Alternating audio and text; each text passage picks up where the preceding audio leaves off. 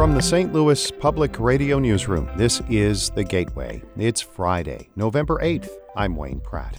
Ahead, Chinese-born artist and human rights activist Ai Weiwei says he is not sure that art can bring about social change. But it's worth trying, and because it's hard, so you have to try. And because it's impossible, you have to keep trying. An expansive exhibition of his work at the Kemper Art Museum in St. Louis is now being viewed. St. Louis Public Radio's Jeremy Goodwin talks with the internationally renowned artist about his approach in just a few minutes. First, the news. Professional sports leagues want their cut of the action if Missouri legalizes sports betting. That is the message from a lobbyist for Major League Baseball, the National Basketball Association, and professional golfers during yesterday's Missouri House hearing. St. Louis Public Radio's Julie O'Donoghue has more on how the state is trying to figure out the sports gambling landscape. Jeremy Kudon says sports betting operators should be required to buy data sold exclusively by MLB, the NBA, and other professional sports leagues. He also told lawmakers that leagues should get paid royalties for bets made on their games. But the casinos hoping to operate sports betting in Missouri have balked at these suggestions. And during Thursday's hearing, Kudon was ready with a response to their complaints. You can't have sports betting without our sports, but you certainly can have sports betting without a casino. Lawmakers on the gambling committee say professional sports might get some of what they want, but not everything, if sports betting is legalized. I'm Julie O'Donoghue, St. Louis Public Radio. St. Louis County has $12.5 million worth of insurance to pay the nearly $20 million jury verdict awarded to a gay police officer. Sergeant Keith Wildhaber won a workplace discrimination lawsuit against the department 2 weeks ago. But legal experts and county officials say Wildhaber will likely receive far less than the almost $20 million. The county council's presiding officer, Ernie Tracus, has, quote, zero concerns the county's two insurance policies will not cover the bill. He says a judge will at least cut the verdict award in half. A retired judge from Columbia has determined defense attorneys who represented then-Governor Eric Greitens in his criminal cases last year did not threaten St. Louis Circuit Attorney Kim Gardner.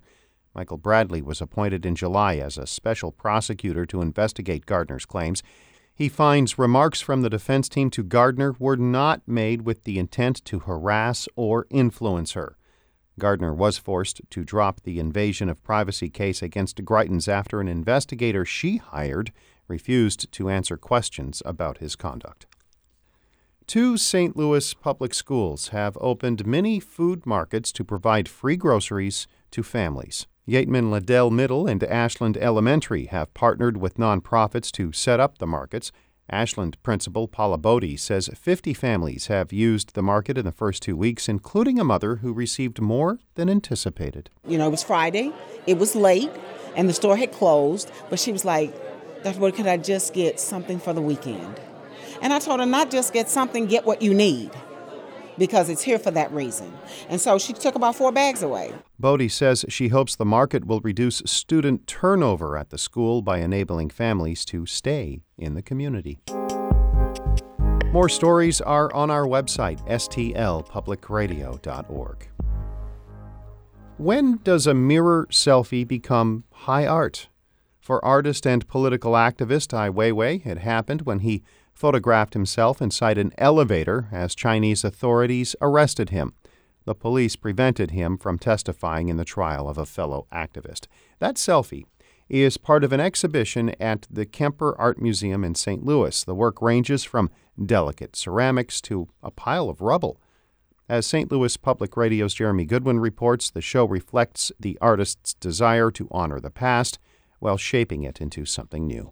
As an outspoken social critic in a repressive society, Ai Weiwei had been harassed for years by the Chinese government before he was permitted to emigrate to Berlin in 2015. When he was beaten and imprisoned, or released or put under house arrest, it was news around the world. Human rights activist Ai Weiwei. He was arrested yesterday before boarding a flight to Hong Kong. This is Ai Weiwei tonight, freed by the Chinese authorities after 2.5 months. Ai Weiwei, this is his studio, it's his home. And it's also effectively his prison. He's not allowed to leave. He's a social media savvy artist of the present moment. Walk through the exhibition at the Kemper, and you'll see repurposed tear gas canisters that were used on refugees trying to enter Macedonia in 2016. And a wall covered with letters from Chinese officials in which they refused to release information about people killed in the 2008 Sichuan earthquake. But it's clear from this show that he is deeply interested in the historical past and its relationship with the present. Gradually, I understand we don't have future if we don't understand the past. So it's like a tree won't stand on the bare ground, just it's not possible. You have to deeply root it, then you can grow. Dominating one gallery is a collection of wooden pillars from ancient Chinese temples that had been demolished and discarded amid China's building boom. Some of them appear to pierce through antique tables. Art history professor Bradley Bailey of St. Louis University says there's a tension in Ai Weiwei's work between preserving the past and reshaping it to fit the future. The act of archaeology is a destructive act.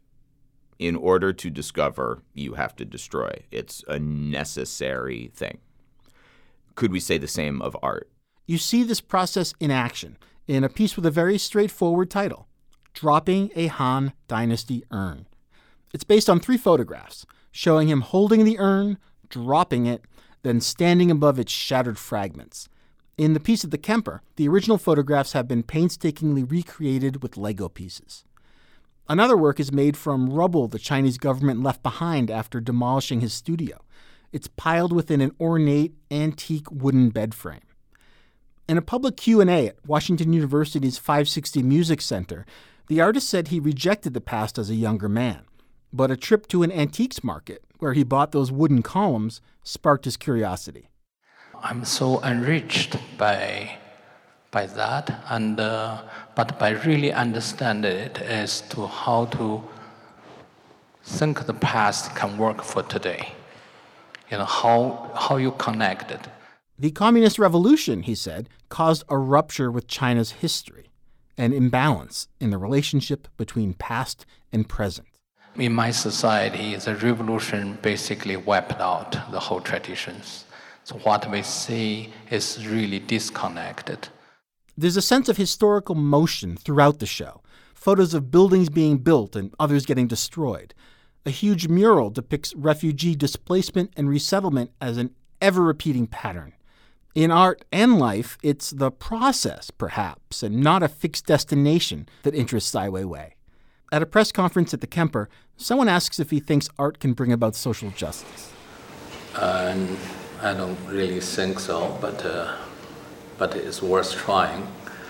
Because it's hard, so you have to try. And because it's impossible, you have to keep trying.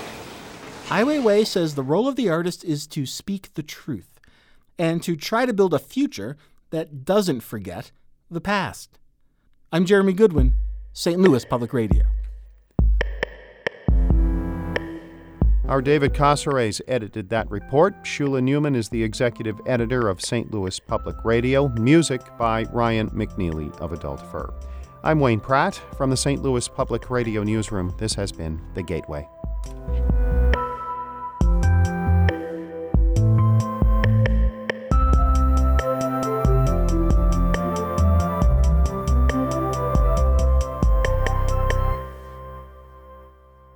Support comes from Missouri Forest Products Association, committed to sustainable and sound conservation of the state's forests, which support more than 41,000 Missouri jobs, resulting in a $10 billion industry. ChooseWood.com.